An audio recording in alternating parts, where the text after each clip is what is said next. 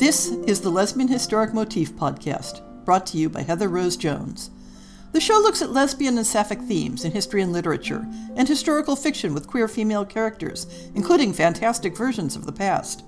We present research, interviews, news of the field, book listings, and original historical fiction for your enjoyment. For even more historic research, check out our blog.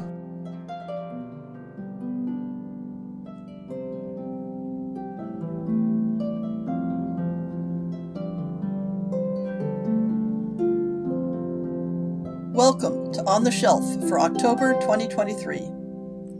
Looks like I've gotten out of my blogging slump thanks to doing preparation for last month's Gothic podcast. I didn't manage to get my hands on everything that looked promisingly Gothic, and some of what I read wasn't particularly useful for me. But as my costumer friends say, done is beautiful, and I got that episode done. The publications I blogged for it were Paulina Palmer's promisingly titled Lesbian Gothic Transgressive Fictions, which focused in part on contemporary lesbian Gothic novels, though contemporary was as of the 1999 date of publication. Christopher Yanitsaros' article, I'm Scared to Death She'll Kill Me, Devoted Ladies, Feminine Monstrosity, and the Lesbian Gothic Romance, in the Irish Journal of Gothic and Horror Studies, which I have to confess was not particularly pertinent to my purpose. Sarah Parker's article, The Darkness in the Closet in Which Your Lover Roosts Her Heart, Lesbians' Desire and the Gothic Genre, in Journal of International Women's Studies, which focused on two specific 20th century titles, and the Gothic chapter in the Cambridge History of Gay and Lesbian Literature, from which I'm now blogging all the other chapters. I'm not exactly on a regular blog schedule, but as you can tell from that list, I'm managing an average of more than an article per week, so let's try to continue that. My returning energy also drove me to return to the UC Berkeley Library for the first time since COVID, to renew my alumni library card, and pull a dozen or so articles from my priority list. Another place I got a lead on a paper is the relatively new social media site Blue Sky, which I've recently got an invitation to. Since I'm still settling into the rhythms of Mastodon, I'd had some qualms about branching out into yet another venue, particularly one that has the same potential as Twitter to have a greedy and irrational CEO pull the rug out from under everyone.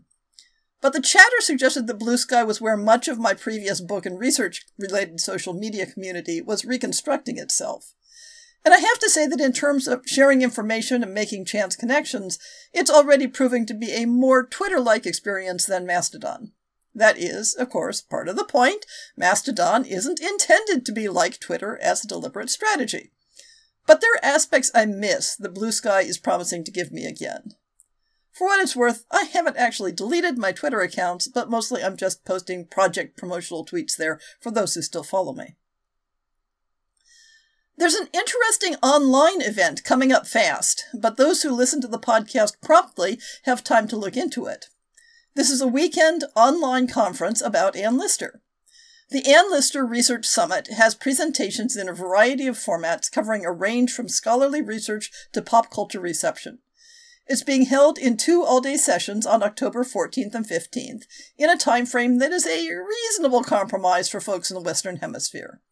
Here in California, the sessions run from 5:30 a.m. to mid-afternoon, while in Europe the hours are more from midday to evening. Registration is free, but you must register online to attend the Zoom sessions. See the show notes for a link. I wasn't organized enough to have any interviews this month, though I have several leads in progress, including some very interesting non-book projects. And there are no new book purchases to tell you about this month either. Sometimes it's feast, sometimes it's famine. This is your regular reminder that we'll be running a fiction series again next year, with submissions open in January. By now, I assume you know the drill. Tell all your author friends, polish up your own stories, and read the submission guidelines on the website to make sure your work has the best chance. Those who pay attention to the calendar might have noticed that we should have had a fiction episode last week, as September had 5 Saturdays. I had to reschedule due to narrator availability, but that episode will be coming out later this month. When preparing the new releases segment for this podcast, I was relieved to find that some of the broken aspects of Amazon's search feature have gotten a little better. A request to see only books after a certain publication date seems to be working again, as is a request to order the results by publication date. But there are still some funky things going on with keyword searches. For example, when I asked for books with the keywords lesbian and historic, Amazon claimed there were only 2 titles. But if I added the requirement that the keywords include romance, then they promised me 400 titles. That isn't how adding keywords works. In any event, when I added romance to the filter, the result was actually only another dozen titles, not the 400 I'd been promised. Interestingly, I was getting much better success by using sapphic plus historic. For quite some time, there have been a few books that turned up under both sapphic and lesbian, and a very few that only show under sapphic, while searching on lesbian was where most titles turned up, including a great many in other queer categories that seem to have thrown every queer keyword into the mix, whether it applied to that book or not. While it's interesting that authors seem to be adding sapphic as a keyword more these days, I'm a bit suspicious of concluding that they're dropping the use of lesbian. Knowing Amazon's past bad behavior around disappearing queer books, I wonder if searches on the word lesbian are being suppressed, or if books with that keyword are being excluded from search functions. This is your regular reminder that Amazon is not an ally of the queer book community. You should always have other ways of promoting your books and finding books to read. And for historical fiction, please keep in mind that the most certain way to let people know about your lesbian and sapphic historical novels is to drop me a note directly. And with that, what are the new and recent releases that I know about? Adele Lane has the 3rd volume in the Tales from Norveger series, War and Solace, from Past and Prologue Press. This is a Viking-ish fantasy series involving warrior women. A battle-hardened shield maiden, a pacifist healer. Can the two find love amid the chaos of war? Tyrdes is a stalwart warrior raised to value honor, courage, and military prowess. When a traumatic injury renders the powerful protector hopeless, she depends on the lovely, tender-hearted Adele to restore her from the brink of death. Is it merely gratitude or true love that draws Tyrdes to the healer? Defying cultural norms, Adele despises violence and those who propagate it, but when her shield maiden patient saves the life of her beloved little girl, she must re-examine her values. Could Tyrdes be more than a stiff, efficient killer with an amazing body? In a kingdom steeped in conflict with their neighbors and internal strife, shocking secrets are revealed, and both women strive to ensure justice prevails. Can they overcome their differences to safeguard their friends, end the war, and fall in love, or will fate prove to be a cruel sovereign? Coming more from the literary fiction side, we have Cities of Women by Kathleen B. Jones from Keylight Books. Although it isn't entirely obvious from the cover copy, this dual timeline story has a sapphic romance in the contemporary storyline. Verity Fraser, a disillusioned professor of history, risks her career when she sets out to prove that the artist responsible for the illuminations in the medieval manuscripts of Christine de Pizan was a remarkable woman named Anastasia. As Anastasia's story unfolds against the richly evoked 15th century backdrop of moral disaster and political intrigue, yet extraordinary creativity, Verity finds little evidence of the artist's existence while discovering the missing pieces to make her own life whole. Pirate studies continue to be all the rage, and we have 2 this month. First up is the historic fantasy, Let the Waters Roar by John Cannon from Supposed Crimes.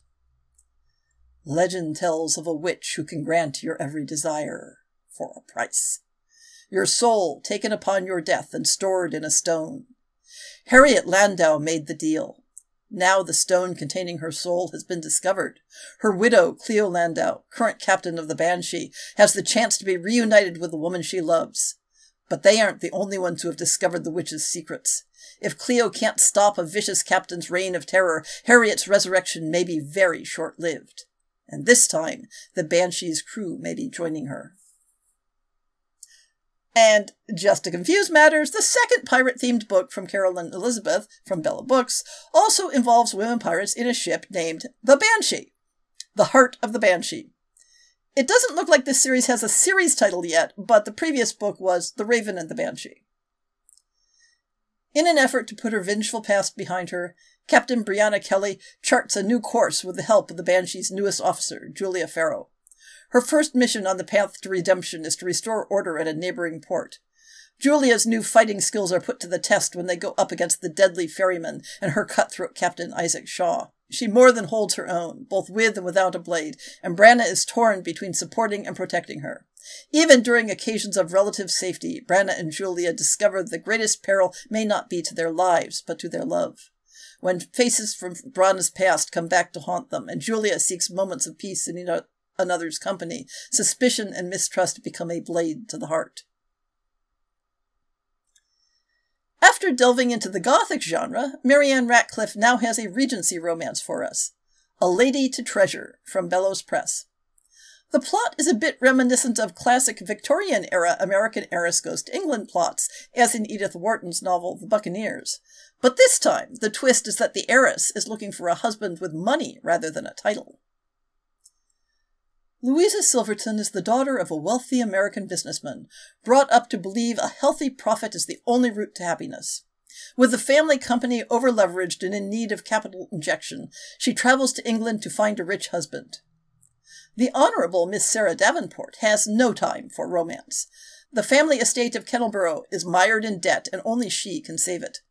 Unconventional and outspoken, Sarah is dismayed that somebody as intelligent and attractive as Louisa is willing to sacrifice herself for financial gain. As Louisa pursues her campaign, Sarah realizes her objections to the project run deeper than mere principles. At the same time, Louisa finds herself captivated by Sarah's independent spirit. Yet to indulge their unexpected passion would surely mean the ruin of both their families. Bound by duty, will they ever be free to follow their hearts? Mary Shelley lived such a complex and varied life that it is no wonder that she gets fictionalized regularly. In Mary and the Birth of Frankenstein by Anne Echoed from Harper Via, a friendship for youth is portrayed as a romance. Switzerland, 1816. A volcanic eruption in Indonesia envelops the whole Europe in ash and cloud. Amid this year without a summer, 18-year-old Mary Shelley and her lover, Percy Bysshe Shelley, arrive at Lake Geneva to visit Lord Byron and his companion, John Polidori. Anguished by the recent loss of her child, Mary spends her days in strife, but come nightfall, the friends while away rainy wine-soaked evenings gathered around the fireplace exchanging stories. One famous evening, Byron issues a challenge to write the best ghost story. Contemplating what to write, Mary recalls another summer, when she was 14. Scotland, 1812. A guest of the Baxter family, Mary arrives in Dundee, befriending young Isabella Baxter. The girls soon spend hours together wandering through fields and forests, concocting tales about mythical Scottish creatures, ghosts and monsters roaming the lowlands. As their bond deepens, Mary and Isabella's feelings for each other intensify. But someone has been watching them. The charismatic and vaguely sinister Mr. Booth, Isabella's older brother-in-law, who may not be as benevolent as he purports to be. Western Blue by Susie Clark from Bold Strokes Books sounds like a rather violently traumatic Western romance, so we'll hope for a solidly happy ending for the characters. In 1868, Carolyn Bluebonnet Hutching is forced to leave her Texas home and make a new life in Nevada. But the townsmen are against her and she can't get the help she needs. Undaunted, she advertises for female workers, only to find that each woman who answers her ad is as desperate as she is, and she's entirely unprepared for the one who steals her heart. When raiders attack Isabel Segura's horse ranch and slaughter her family, she's left with nothing. No home, no future, no hope. When she sees Blue's ad, a new dream sparks to life. Determined to begin again, she sets out on a journey she never could have imagined. Heroism, loyalty, friendship, and love. The odds are against this unlikely group, but never underestimate women who have nothing to lose. The Age of Suffragettes, in the years just before World War I, is the setting for a historical mystery by Sarah Bell. Deeds and Words, Louisa and Ada, No. 2. June 1913, Leeds, England. When a man is shot dead in an alleyway and a suffragette arrested for the crime, Louisa Knight and Ada Chapman are once more pulled into a case that hits too close to home. It's not long before they're mired in both the investigation and their local branch of the WSPU. Among the suffragettes, they'll find dedicated women fighting to secure the vote through whatever means necessary. But also missing money, blackmail threats, and an unexpected familial connection. As questions arise and doubts surface, they not only have to face a difficult investigation, but a reckoning with their part in the suffrage movement. Lovesick Blossoms by Julia Watts from Three Rooms Press tackles romance within a beard marriage of convenience in a 50s college town between two queer people. The cover copy took a little untangling in my head because the woman in the fake marriage is named Samuel and the man has a non-gendered nickname. I'm often bewildered by the percentage of fictional lesbians who have traditionally male names. In 1953, Collinsville, Kentucky, a small college town, colleagues and neighbors of Samuel and Boots are more than willing to accept their married status, even though their official relationship is one of convenience that will never be consummated. Boots, an English professor at Millwood College for Women, has long had clandestine affairs with muscular men, while Samuel dodges questions about her disinterest in motherhood. But when Samuel meets a new professor's wife, Frances, at a faculty party, she soon falls in love and learns the difficulty of discretion in a town that doesn't accept the idea of two women sleeping together. In the Other Books of Interest category, we'll start with Mennywood, The Light of the World No. 2 by Nicola Griffith from MCD. This title falls in the other interest because the queer content in the prior book, Hild, was fairly minimal, and I don't know how much there may be in this volume. Hild is no longer the bright child who made a place in Edwin Overking's court with her seemingly supernatural insight. She is 18, honed and tested, the formidable Lady of Elmet, now building her personal stronghold in the valley of Mennywood. But Edwin needs his most trusted advisor. Old alliances are fraying. Younger rivals are snapping at his heels. War is brewing. Bitter war. Winter war. Not knowing who to trust, he becomes volatile and unpredictable. Hild begins to understand the true extent of the chaos ahead, and now she must navigate the turbulence and fight to protect both the kingdom and her own people. Hild will face the losses and devastation of total war, and then she must find a new strength, the implacable determination to forge a radically different path for herself and her people. In the valley, her last redoubt, her community slowly takes root. She trains herself and her unexpected allies in new ways of thinking as she prepares for one last wager, risking all on a single throw for a better future. Unsettled by Patricia Rice from Sibylline Press gets the Other Books of Interest nod because despite showing up in a keyword search for lesbian, the cover copy is extremely coy about whether there are queer elements. As usual, if you've read the book and can give me feedback on that point, I'd love to calibrate how well my book gaydar is doing. As Van Reinhardt clears out her dead father's belongings, she comes across hints of an unsettling family history, along with a request penned by her father prior to his death that sends her on a genealogical quest.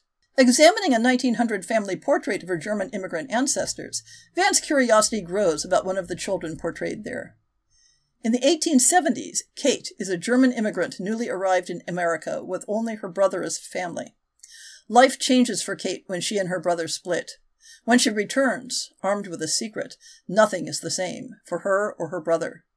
Together they try to forge a life working for farmers in southwestern Iowa, and, at Kate's urging, her brother takes the farmer's daughter as his wife. And as that family grows, Kate becomes Tante Kate, isolated and separate from the rest of the family. Almost a servant, not even appearing in the family portrait.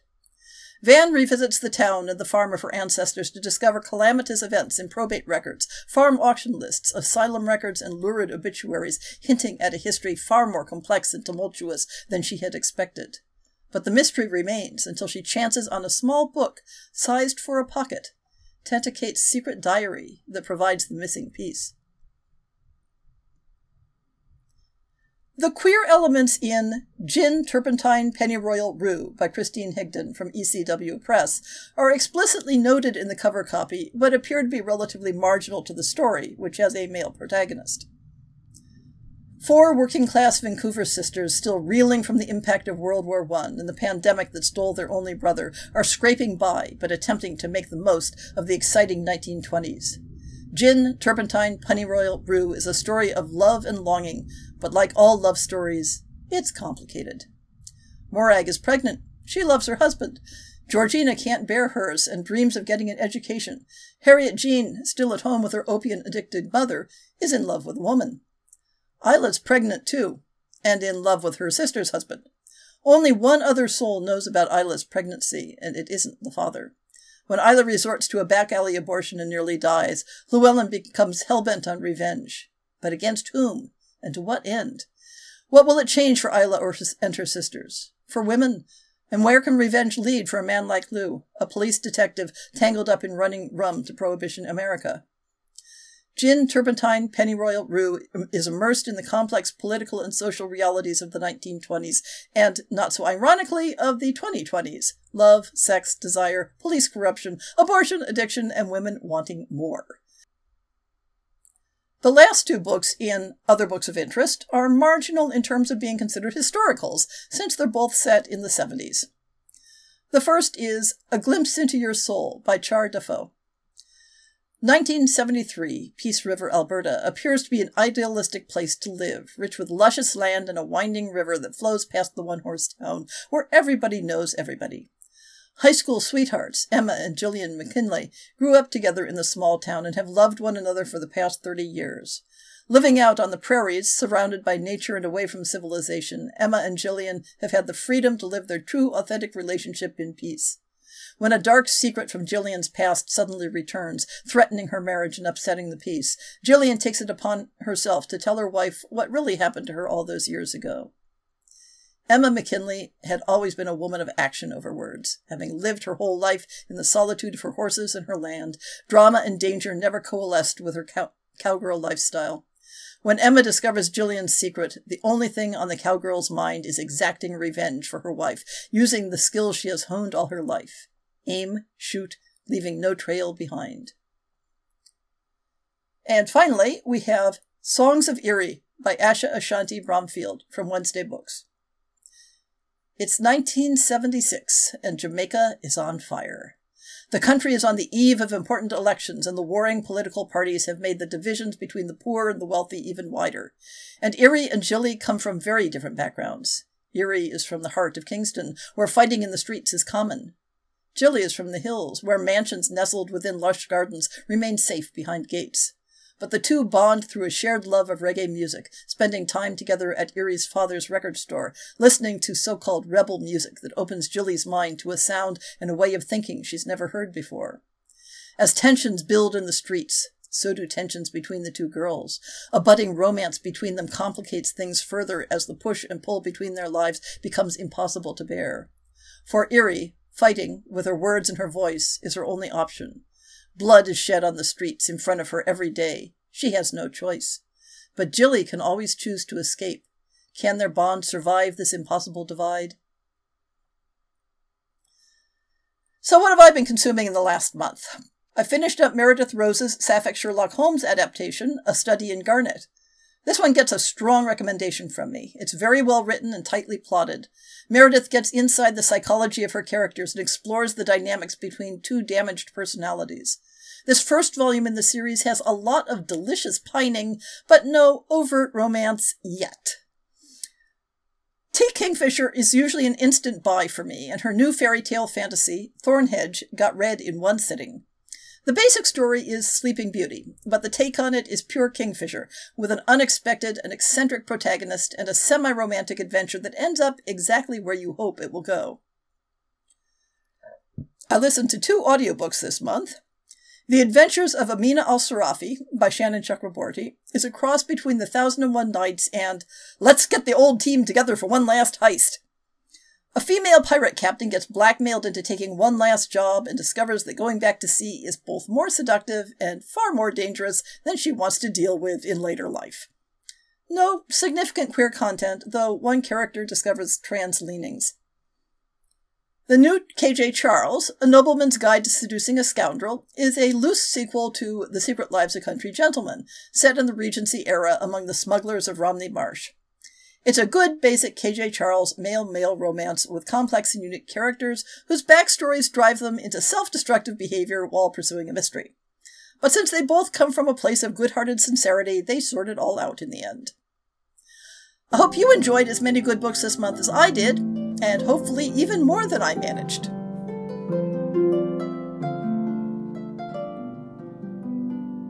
I hope you've enjoyed this episode of the Lesbian Historic Motif podcast. See the show notes for links to people and topics. Most shows will have a transcript linked as well. If you have a book announcement, a topic suggestion, or might like to appear on the show, please drop me an email. If you enjoyed this podcast, please rate it and subscribe on your favorite podcast app, and consider supporting our Patreon.